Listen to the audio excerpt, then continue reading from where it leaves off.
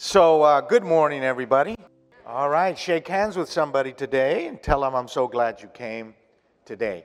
We're going to the book of 1 Peter chapter 1, and we're going to read beginning with verse 12. Blessed be the God and Father of our Lord Jesus Christ. According to his great mercy, he has caused us to be born again to a living hope through the resurrection of Jesus Christ from the dead, to an inheritance, everybody say an inheritance, that is imperishable, undefiled, and unfading, kept in heaven for you, who by God's power are being guaranteed or guarded through faith for a salvation ready to be revealed in the last days. Praise the Lord.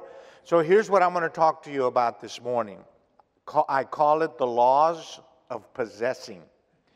And here's what I want you to get into your mind. Christianity does not automatically invest in you all of your inheritance just because you got saved. So you get saved, and then at that point, you start a journey of acquiring and possessing things. Anything that is part of your inheritance, you can possess.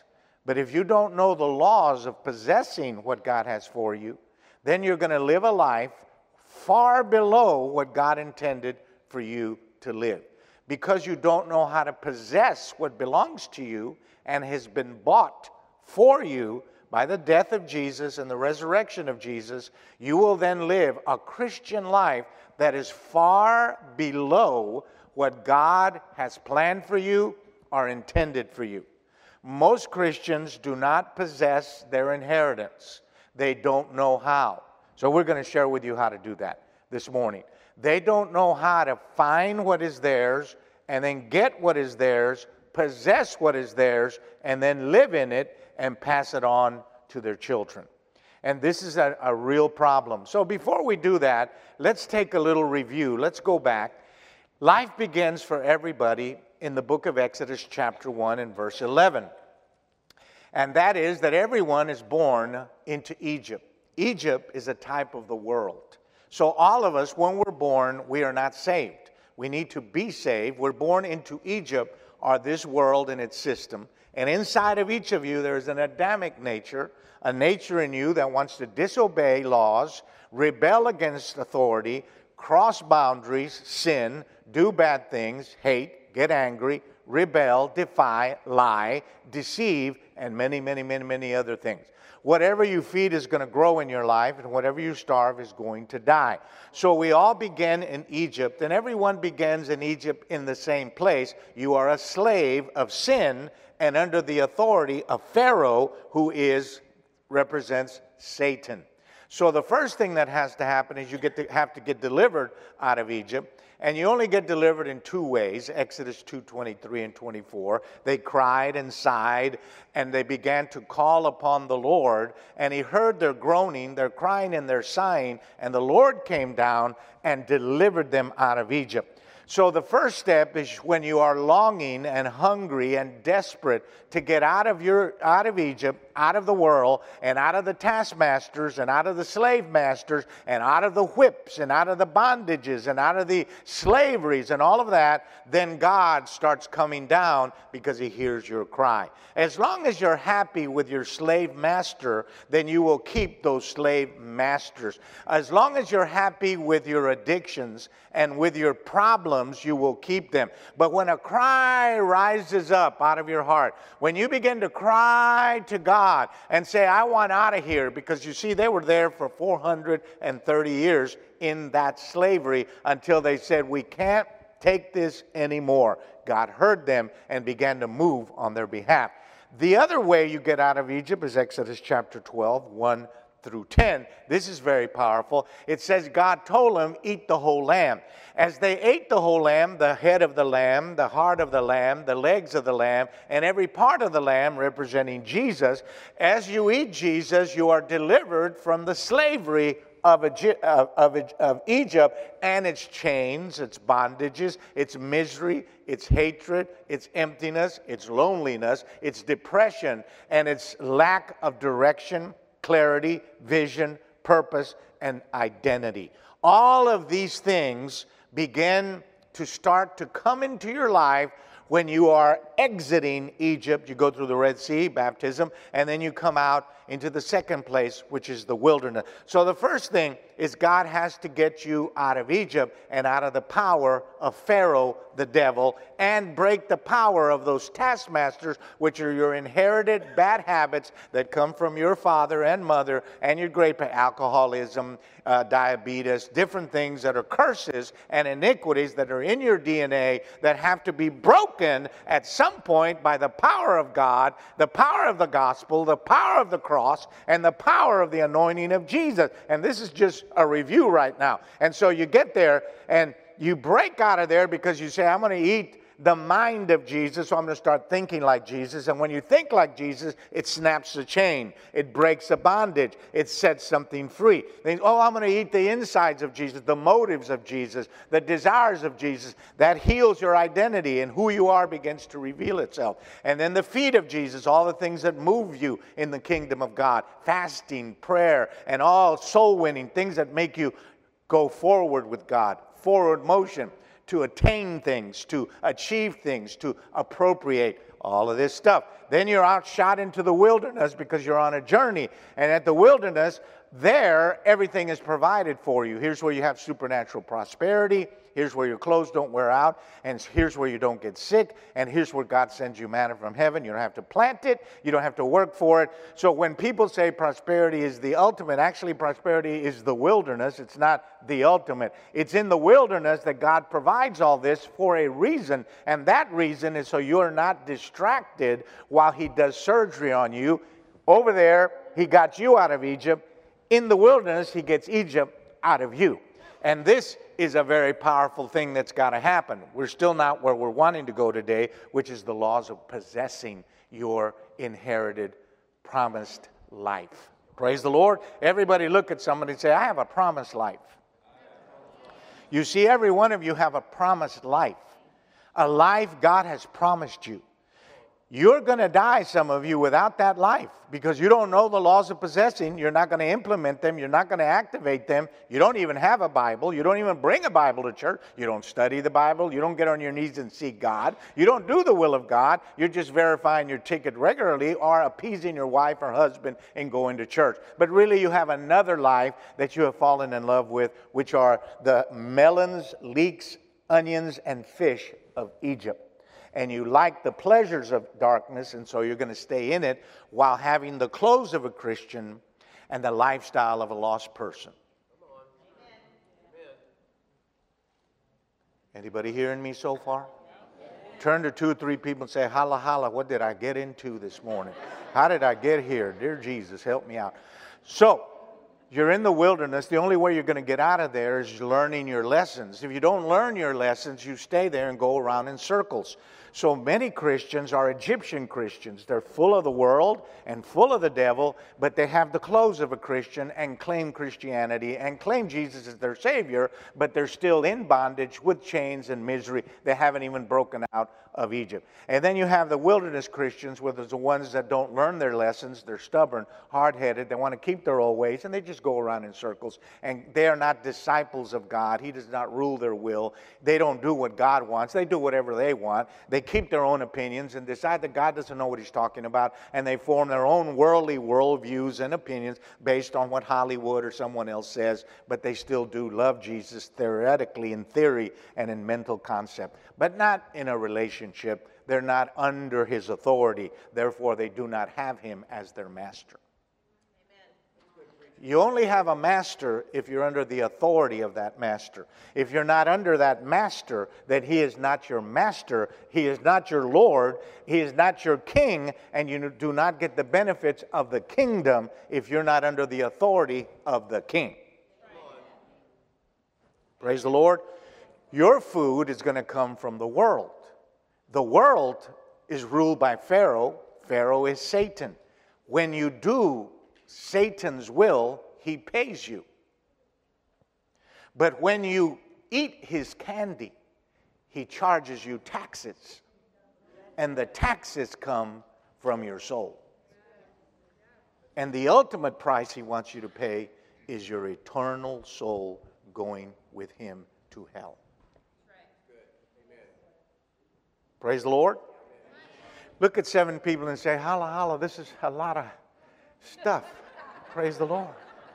I'm having to think. My head is spinning. It's okay. That's what we're here for. So, Jesus bought you an inheritance. The question is, are you actually participating in that inheritance? What is your inheritance?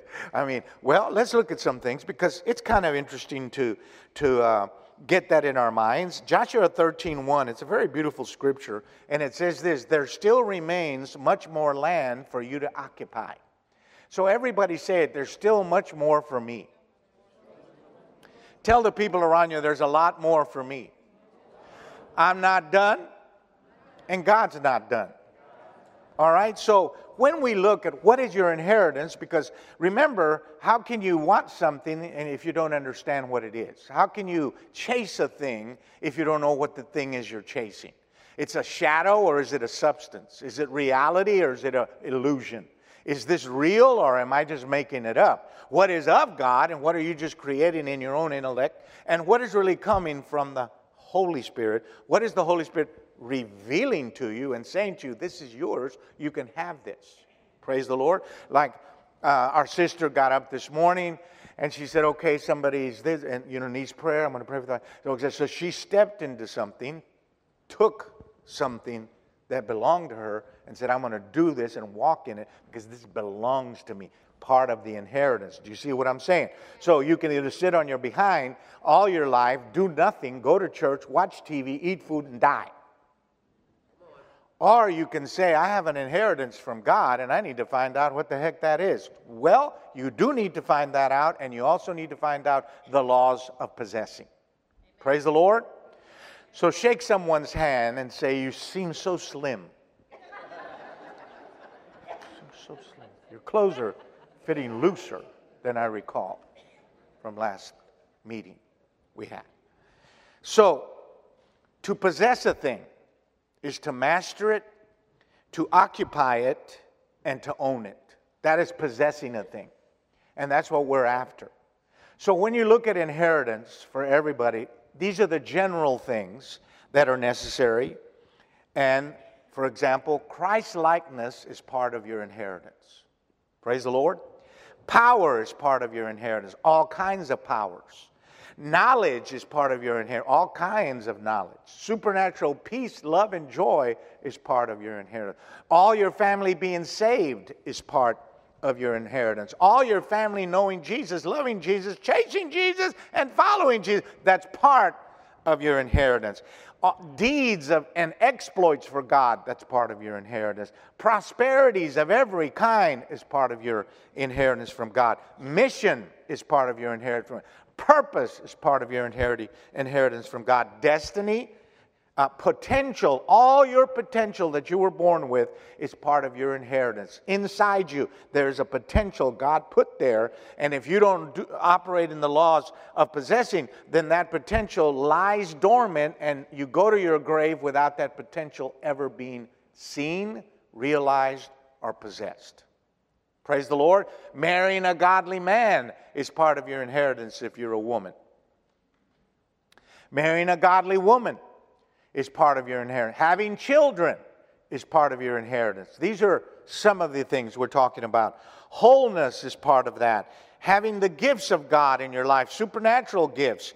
All of these are part of your inheritance. Praise the Lord. And there are many more individualized, specific blessings that only belong to you.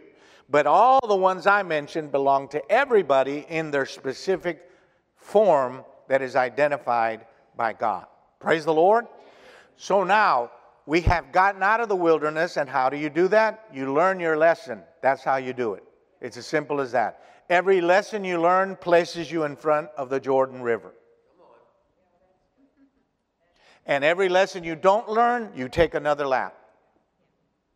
And if you don't learn your lessons after 30 or 40 years, your body parts begin to fall off. In the Bible, their bones bleached, and so body parts would fall off. What does it mean when I say body parts fall off? It means your eye falls out so you can't see God anymore. Your ears go deaf so you can't hear Him anymore. Your hands fall off so you can't grasp or take a hold of what belongs to you. And then your legs fall off so you can't move, go forward, follow God, or do anything. Now you're stuck, stagnant, and atrophying and becoming poisoned because of lack of motion towards God. Come on. Amen. This that I have just described is called religion. That is what you're going to end up in, religion. Religion is when you go to church without Jesus and you leave church without Jesus. It's when you go to church and nothing bad stops and nothing good starts. Religion is when you cannot and do not and don't know why you are not convicted by the Word of God and do not feel the presence of God when you sing. Religion. Praise the Lord. Religion will crucify Jesus in your heart just like it did in the Bible. Hang him right up there. Praise the Lord. Because religion wants to control your life without the Holy Spirit. It's the laws, rituals, ritualistics, and ideologies that are dead and powerless and not alive. So a new religion is created. Now the religion, well, I'll show it to you in a second. So every giant in the land has to be conquered. But before you get into the land, you approach Jordan. And this is the first step of the first law of possessing. The Jordan River stands between the wilderness and the promised life. There is a river you must cross. It is called the Jordan. That river, the name of Jordan, the word Jordan means to descend into death. So you cannot start your life of possessing until you die to yourself. The first law of possessing what belongs to you is you must die to yourself, your dreams, your self-will, all the things you want that are not of God, that God has not promised you, that are actually of the devil or that come from your own imagination. You cannot even enter the promised life until you die to your own stuff. Amen. Praise the Lord. Jesus said it the best in Luke 24, not my will, but your will be done. Praise the Lord. Unless you die, pick up your cross, and follow me, you cannot find your life until you lose your life. It is the first step and the first law of possessing. You have to learn to die to yourself all the time, or you're simply not going to enter the inheritance God has for you, because God's inheritance is not activated by selfishness. God's inheritance is activated by selflessness. Every act of selflessness activates a part of your inheritance. Every act of selfishness blinds you to what God has for you, because selfishness is so gratifying to the flesh that it anoints you to live for you and to put you first and to deny others all the help that you could give them. And this is not Christianity. This is heathenism. And Christians are not supposed to be heathenistic. Praise God. Give someone a high five and say, holla, holla, I just want some lasagna. Praise the Lord. So, first law right there. Now, when you start entering the promised land and you say, okay, I'm going to die to myself and start doing the will of God, step one. You cross over. Now, the first thing that you have to understand is when you cross over, something happens. Remember that in the wilderness, God provided everything for you. The manna stops. No more free nothing. No more free food, no more welfare, no more nothing. Now you got to do something to get something. This is the law of possessing. You must take your sword, take your training, take the thing God has put in your hand, attack the enemy, dominate the enemy, kick the enemy out, and get rid of it. You must do that. Praise the Lord. There's no free manna in the promised life. In the promised life, you got to do something. We'll understand that in a second. So here are some giants that are over there waiting for you. Number one giant is Goliath. Everybody knows him. His name is Intimidator. So everything that intimidates you prevents you from getting your promised life. That means there are no cowards that can inherit their promised life. If you are a coward and are afraid to talk to a stranger about Jesus, you're not going to inherit your promised life with a cowardly spirit full of fear. Our sister, I'm sure, was under a lot of pressure when she had to obey God this morning, but she got up there anyway in the face of Goliath and said, I don't care what you're telling me, I'm going to do what God told me, and I have the pastor's permission, so I'm going to do it. Bam! But the intimidation was there, because it's not like it happens every day. Especially, oh, I got a word for the pastor, my God. Right? So Goliath is everywhere in your promised life. He's everywhere. And he dies the same way every time. You take his own sword and cut his head off. Amen. Praise the Lord. And then you lift his head up so all the people can see it. And it says that the army will begin to run and shout because Goliath's head, the intimidator, has been taken off. We then see that Joshua 10:24, chases the 5 kings of the giants into a cave. He then brought the 5 kings out. He put his foot on their neck, and then he hung them so everybody could see them. There are 5 major kings there. Their names, I'm not going to tell you their names, but what their names mean are important. One means the taste of venom in your tongue. This is one of their names. The other one's name is twisted perspective. To see things with a twisted perspective. This is some of the giants that are in the land. Another name of a giant is master of uncleanness, or he that manipulates dirty and unclean things into your life. Another one is called the king of terror, one that dominates you and ushers into your life every type of fear and terror and torment. And then another one is to sit and wallow in indifference. These are the names that he hung up. He hung them. So a law of possessing is when you see a giant, you must attack it, hang it, kill it, or drive it out. Joshua 3:10, I shall drive out from your midst the Canaanite, the Hivite, the Hittite, the Jebusite, the Girgashite, the Amorite, the Amalekite, and the Perizzite. All of those ites are kings of the flesh, and you must cut their heads off to take the property that they are in possession of, that is yours and that belongs to you.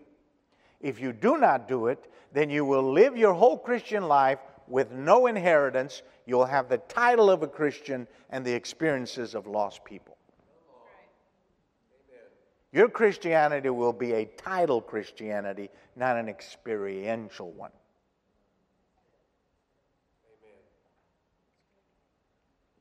Is anybody breathing?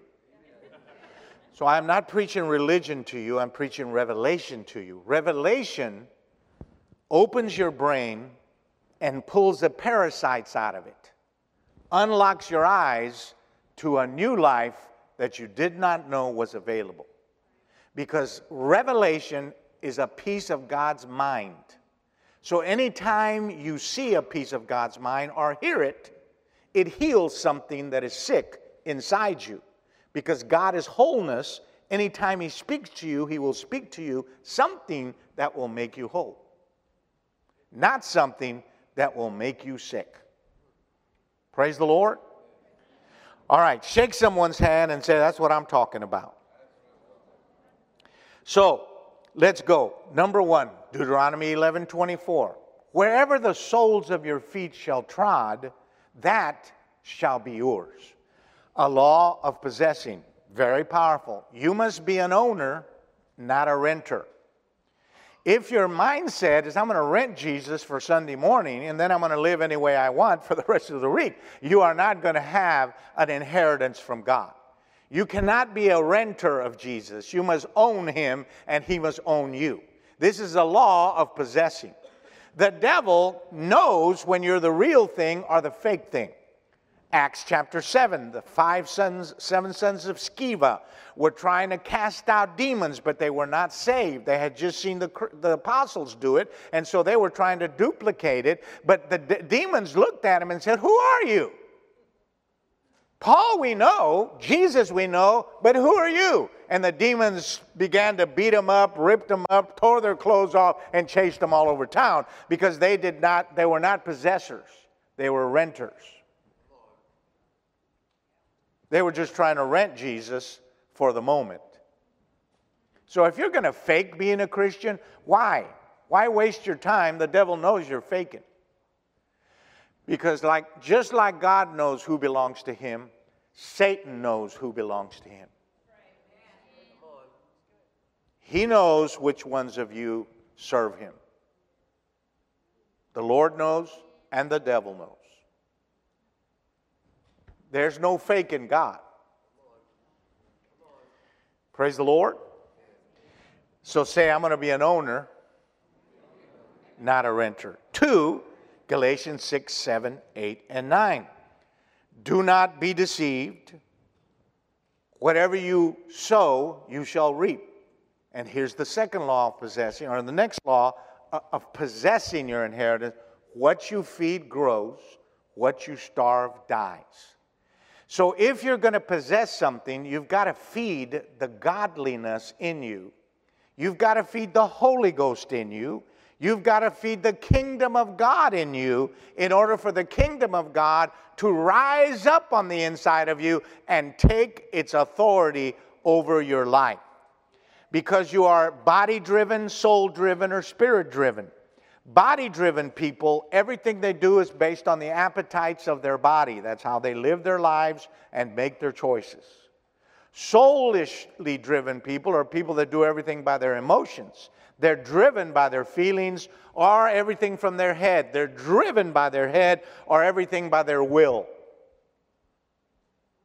But spiritually driven people are people that are driven by the Holy Spirit through their conscience, intuition, and communion with God. You've got to decide what you're being driven by, because that is the thing you're feeding and the thing you will also eat. Feed hate, and Satan becomes your pastor. Feed love and forgiveness, and Jesus becomes your pastor.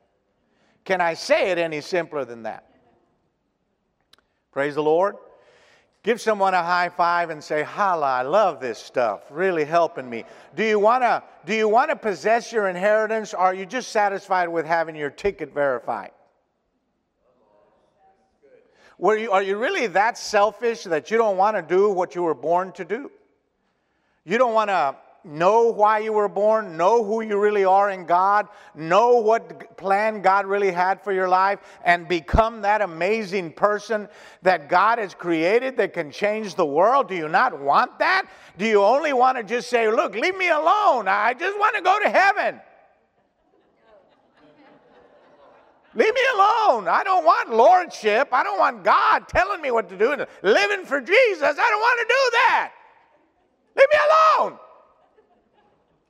I don't want to read my Bible. I want to hear somebody read it to me. I don't want to pray. I want somebody to pray for me, and I'll listen to them." Possessing. Next, 1 Samuel 15:33. The prophet Samuel met the king named Saul. Saul was told by God, when you conquer the enemy, kill them all, including the cattle and the sheep. Samuel the prophet comes by, and they're having a party. Saul is having a party. He says, "What are you doing? I can hear the sheep. And who is this? He brings the king of the Amalekites to him, called Agag. And Agag means raging violence. So he brings Agag, the king of the Amalekites, named Raging Violence. He brings him.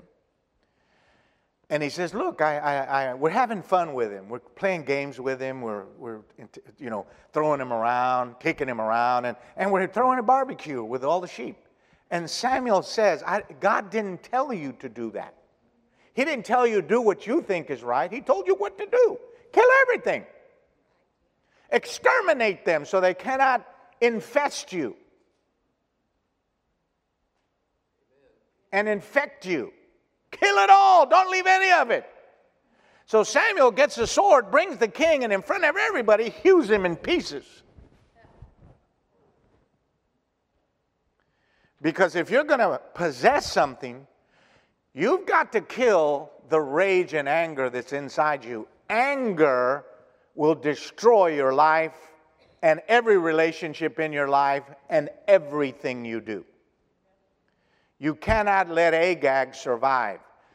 Anger tells you you are not in submission to God. Amen.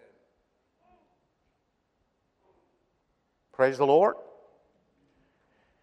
Everybody still here? Amen. Go ahead and hug somebody next to you and say, could you spare some money? Praise the Lord. Any amount. Think about that. Matthew 5:6. They that hunger and thirst after righteousness shall be satisfied and filled. A law of possessing your inheritance is you have to be actually hungry for it. You actually have to want what God has for you. And if you don't want it, then you don't get it. It doesn't just attach itself to you because you're saved. You have to desire God's will for your life. You have to desire God's blessings for your life. You have to desire what God has for you, or it's not going to happen in your life. You have to desire peace, joy, and love, victory, your family being saved, your children being delivered from drugs and alcohol, sexual bondage, deceptions, and ideologies that will lead them to hell.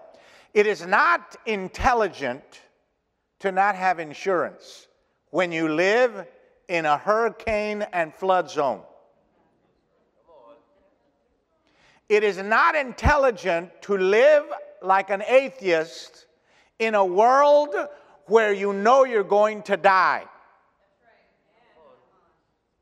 And you decide there is no God, and you have no evidence whatsoever, and all the evidence, the overwhelming evidence of nature by itself, and of a baby in the womb by itself, and of the human eye, that by itself should convince everybody alive on earth that there is a God, because nothing that difficult and complicated could happen from a bang. Are you crazy? It takes too much faith to be an atheist for me.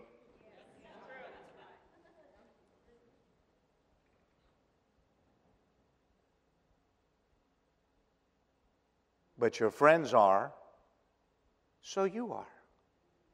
And that's stupid. You're just a cow and a sheep without your own individual mind. Stand alone and gather the information that is all around you. Hunger. Who are you? What were you really born to do? Is your life the way you're living, and is that what God had planned for you? Is that really what your Heavenly Father had planned for you? The life that you're living where you see no spiritual fruit at all? How many people have you led to Jesus and gotten them out of hell? How many people have you prayed for who are sick and they've gotten healed? How many people have you loved out of their darkness into the light? Purpose, identity. Who are you? And is what you have what God planned? Is that really how much God loves you? To give you just what you have? Or is there a promised land with a promised life that you have not yet possessed? You say, well, I've been serving God for 30 or 40 years. So they walked in the wilderness for 40 years. You're still in first grade if you're in the wilderness after 40 years. That means you're very stubborn, you don't pay attention, and you won't learn anything. Because you decided that the only thing you really want is just to go to heaven. But you're going to answer to God for all your potential, all your gifts, all your calling, all your purpose. And people say, well, if I don't know it, then I don't have to answer for it. Oh, no, you're deceived. I'm sorry. That's actually a deception. You are accountable not for what you know only. You're accountable for whatever is available for you to know. Just because you choose not to learn it, well, I didn't know it, so it was right there. You could have learned it. The information was available. Amen. So instead of saying I can't read the Bible too much because it convicts me and it makes me feel bad and then I can't get drunk.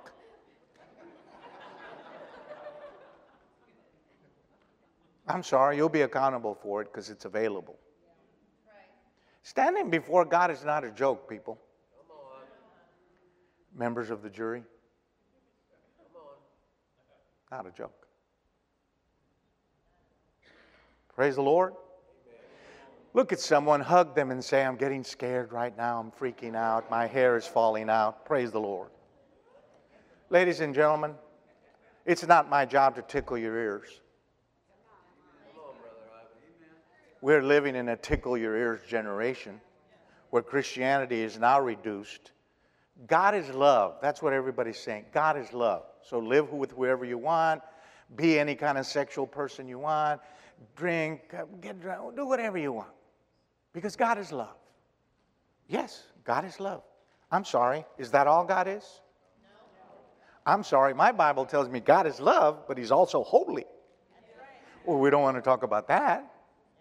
God is holy? What are you talking about? Let's not talk about that. God is love. God is not holy, God is love. Oh, God is not holy? Then why don't I just murder all of you and then eat you? God is love. I'm going to heaven. I just had some filet a la Scott. It's insanity. And God is also truth. Beware of only eating the pieces of Jesus you like. You can't get out of Egypt with just one leg. Praise God. Everybody lift your hands and say, hallelujah, hallelujah, hallelujah, hallelujah. I always wanted to do that. Praise the Lord. So, let's get that in our minds. 2 Timothy 2:3.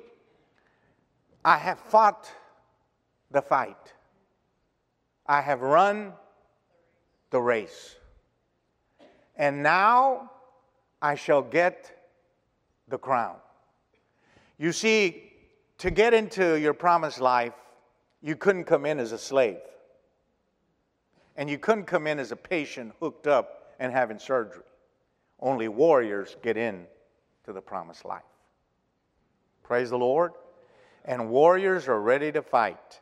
And if you think Christianity is easy and cheap and you're going to get your inheritance by not fighting for it, you are mistaken, brothers and sisters. It is a fight to get what belongs to you. It's already purchased and bought. It is there. But to withdraw it from the bank, that is going to take a fight, because around that bank are a lot of giants and a lot of demons and a lot of mean people and a lot of unholy people and unholy ideas and a lot of ideologies that are wicked and ungodly, and you're going to have to take your sword and fight your way right through that in order to get the stuff that belongs to you. And if you don't think this is true, I don't know what to tell you. This is my 50th year of doing this. I'm just telling you what I have found out. Praise the Lord. So, Numbers 11:5, it says they longed and yearned for the leeks and onions of Egypt.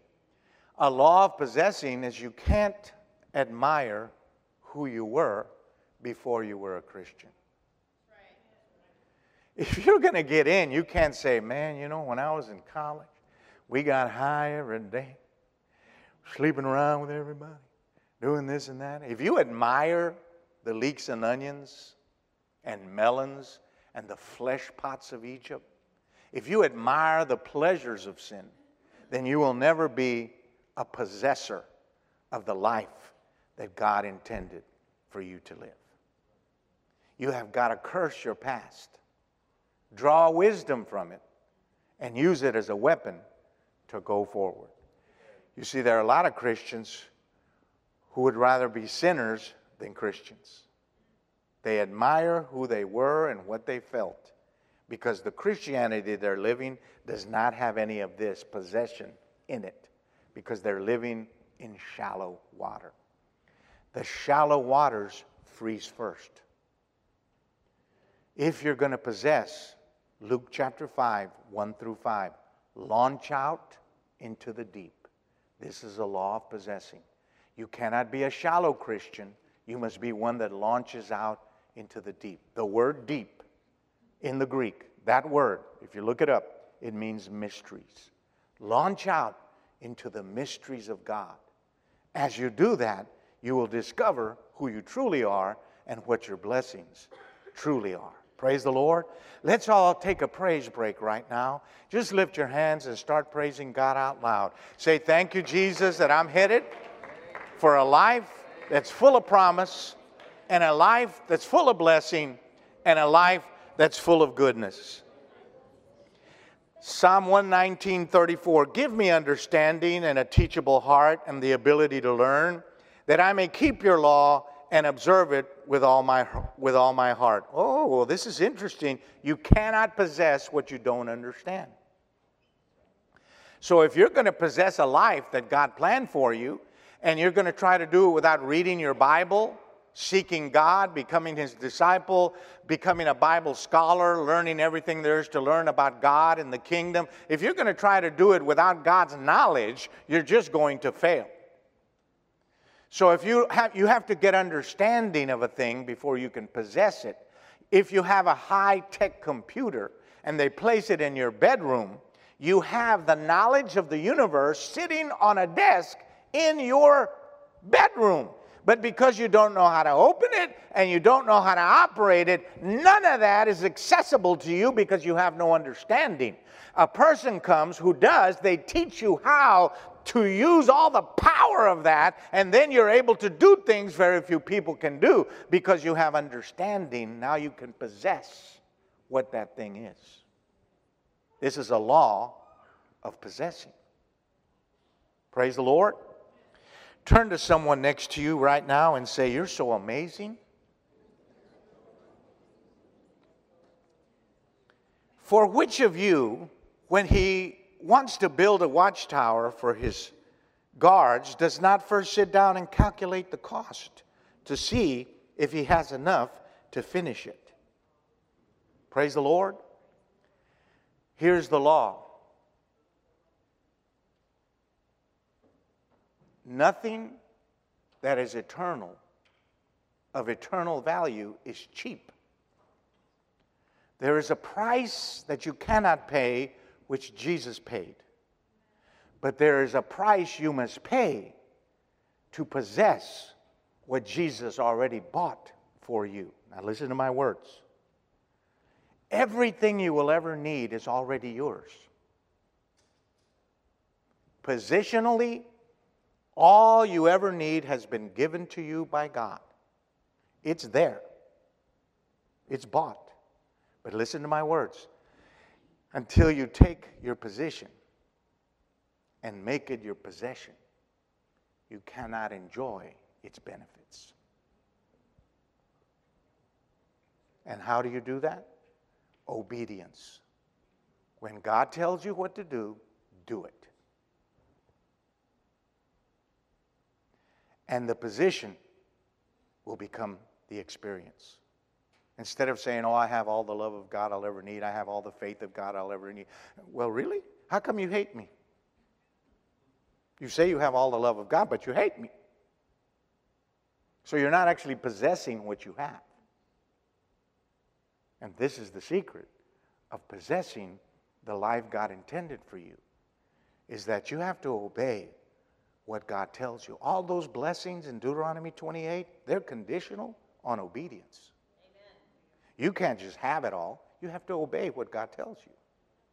Every blessing normally has an if. Unless you want to be part of the progressive church. The progressive church has no conditions. Everything is yours whether you experience it or not. And the only thing that a progressive church person will experience is forgiveness for all the bad things they're going to do.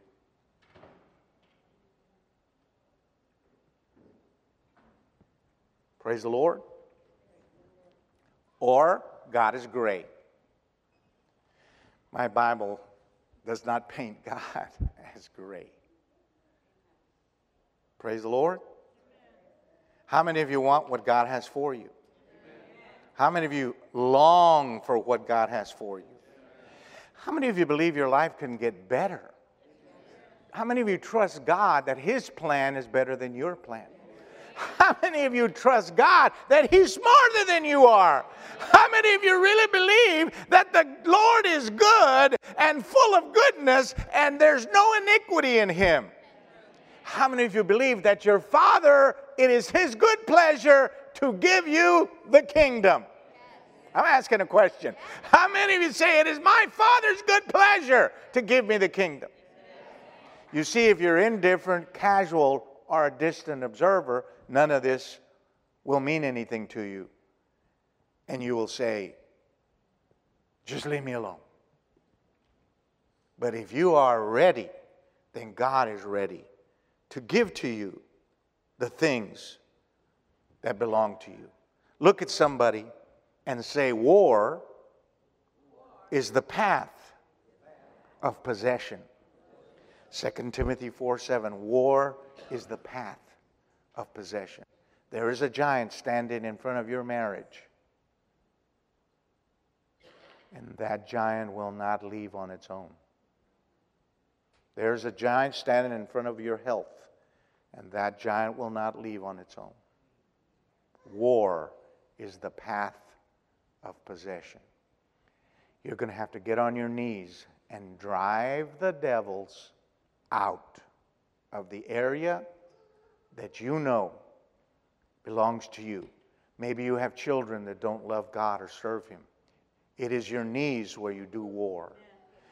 And you say to your children, I just want you to know I'm on my knees and I'm going to fight until the light consumes you. Then kneel next to their bed and pray in the Holy Ghost. And let them hear you for an hour or two, day after day after day after day. Let them hear you calling on the name of Jesus for them, day after day after day. And then as they grow up, let's see how many of their friends have that experience. That they can say, oh, my mother, she kneeled at my bed for 2 or 3 hours every night. Every night at least an hour, sometimes 30. But every night my dad, he would kneel next to me and lay hands on me and pray for me. I only lasted as an unbeliever or as a this or a that or whatever for this long. Because the heaven overwhelmed me. And glory came in and fill my soul. Or you could just let them be discipled by technology. Babysit your children with technology and you will hand their brain to Satan. You better spend time with your children in things that truly can make them whole. I'm almost done. Turn to somebody and say, no. Go ahead. Turn to somebody. I'm almost done. Turn to somebody and say, no. I'm not so selfish that I want to leave at 11:37, which is our regular time.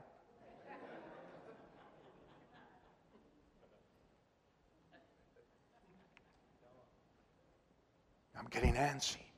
The barbecue is calling. My God. Cinnabon is on the way. Ephesians 1:14. Who is the guarantee? Listen. Who is the guarantee of our inheritance? Until we acquire possession of it. Will you die with all your blessings laying on the ground?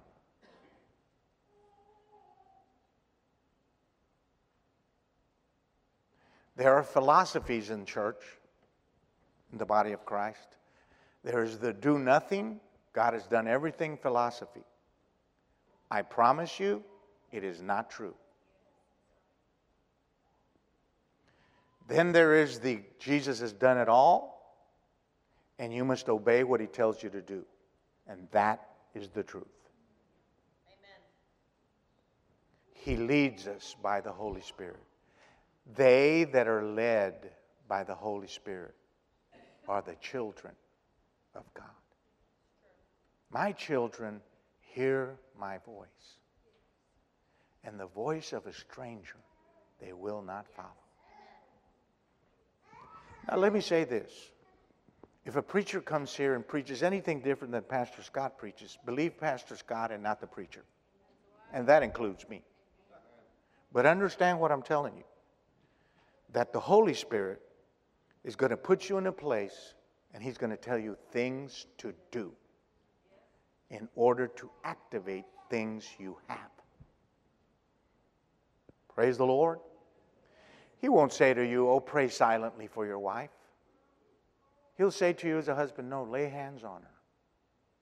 She wants you to lay hands on her. She just hasn't asked for it because she's hurt. Lay hands on her. Now pray for her and do it every day and mean it. Well, you'll see everything blossom because of that. Praise God. Wrap your arms around somebody and say this. Can I squeeze $70 out of you? Praise God.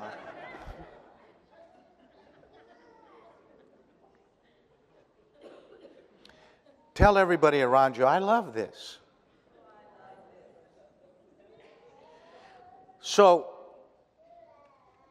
Joshua 14:12, Joshua was 84 years old. He had been fighting in the promised life for 40 years. He had his eye on a mountain called Hebron, and the word Hebron means a place of sweet communion. He had his eye on that. At 84, his strength was still as much as it was when he was 30. So he says to Joshua, my strength is the same as it was when I was 30, to go in and out to battle. My mountain Hebron is mine. You promised it to me at the beginning. I want it now. And he went and killed all the giants that had it and took possession of it, and he had no sons. He had a bunch of daughters. And back then, the women couldn't inherit anything. But because of Caleb and his spirit, he says, I'm going to give my inheritance to my daughters. And everybody agreed. And so the daughters inherited everything that Caleb had taken, because he said, that is a possession and it belongs to me and I claim it. Start claiming what you know belongs to your family. Start claiming what you know belongs to your body. Start claiming what you know belongs to your children. Start claiming what you know belongs to your pocketbook. Start claiming what you know belongs to your job and your business and your work and your calling. Start claiming what you know belongs to your family and say, I'm not sitting back anymore, lazy, just watching TV and letting years go by without ever praying for anybody or doing battle for anybody or claiming my mountain that God promised me. He said to me, everybody related to you by blood shall be saved. And you've got to claim that. It's just not going to happen. Claim it. Claim it, everybody. Come on. Lift your voice right now and say, I claim everything that belongs to me by inheritance. Everything Jesus died on Calvary to give me. I claim all of it for me, God, in the name of Jesus. Remember that to enter something new, you must sometimes let go of an old wineskin. An old wineskin is an idea you cherish that the Holy Spirit reveals to you and says you're actually wrong about that. Don't cherish that anymore because your thinking on that is wrong. And you must let it go. And if you cannot let go of your old wineskin, which God through revelation reveals to you is not valid, you cannot enter into the new things that God has prepared for 2022. Look at somebody next to you and say, holla, holla. We're building a hospital for malnourished babies. It's over 500,000. Vocational school. At least that. All of that. Praise the Lord. So I said, Lord, thank you for all the beautiful people that have given to our ministry, millions and millions of dollars and all that. But I said, Lord, I believe somebody wants to give me $1 million. So I can, not a penny of that will be mine. We'll use it all for them. All of it, all, $1 million. So I'm driving to church this last Sunday. My daughter called me. She said, Papa, somebody just gave us $1 million.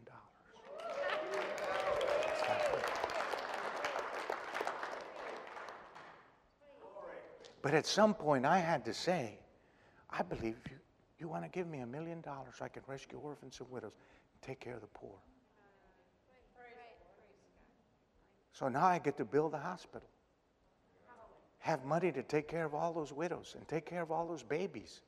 Baby after baby dying of malnutrition. Glory to Jesus. Turn to somebody and say, that's your inheritance. It's my inheritance, so I'm claiming what's mine. And then God told me, before I even got to the church, this was on the way to the church.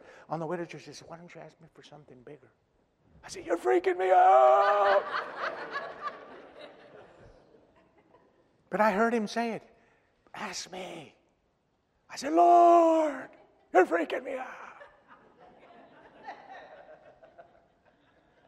Now, some of you greedy people would ask for, give me $1 billion.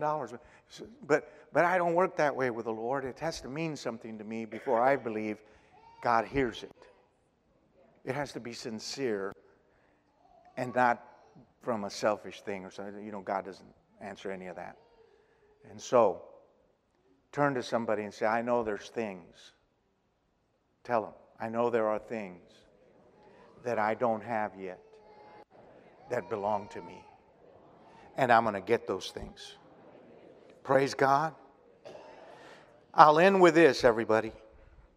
And this is an important and powerful thing. Of all the things that I've been sharing, everything at the end of the day, Deuteronomy 30 and verse 19, I set before you life and death, blessings and curses. Choose life, that you and your children may live forever in the blessing of the Lord. Ultimately, everything I shared with you today, from a heart of wanting to help you and save you a lot of trouble, is your choice. You have been given free will. You can choose God or reject God. You can love Him or you can hate Him. You can believe in Him or you can ignore Him. The choice is yours. Everything good that's going to happen is going to require a choice.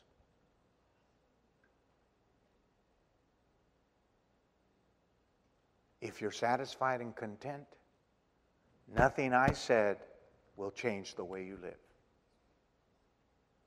But if you are a promised life person, then you know, unless you're already doing it all, that there are adjustments that must be made.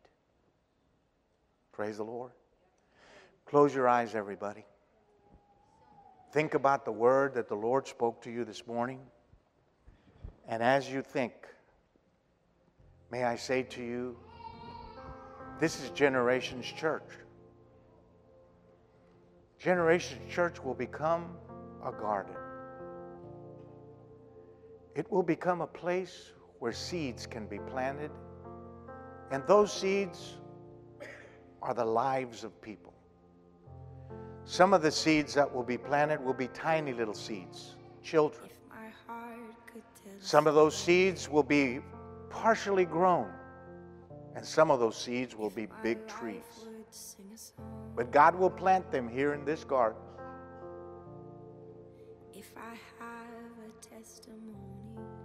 Here in this garden called Generations Church, every generation of person shall have a chance to find their true inheritance. No more looking back. No more complacency or indifference.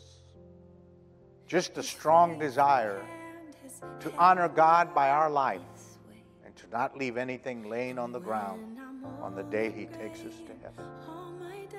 To know we have done everything we could to follow the Lord with all our heart and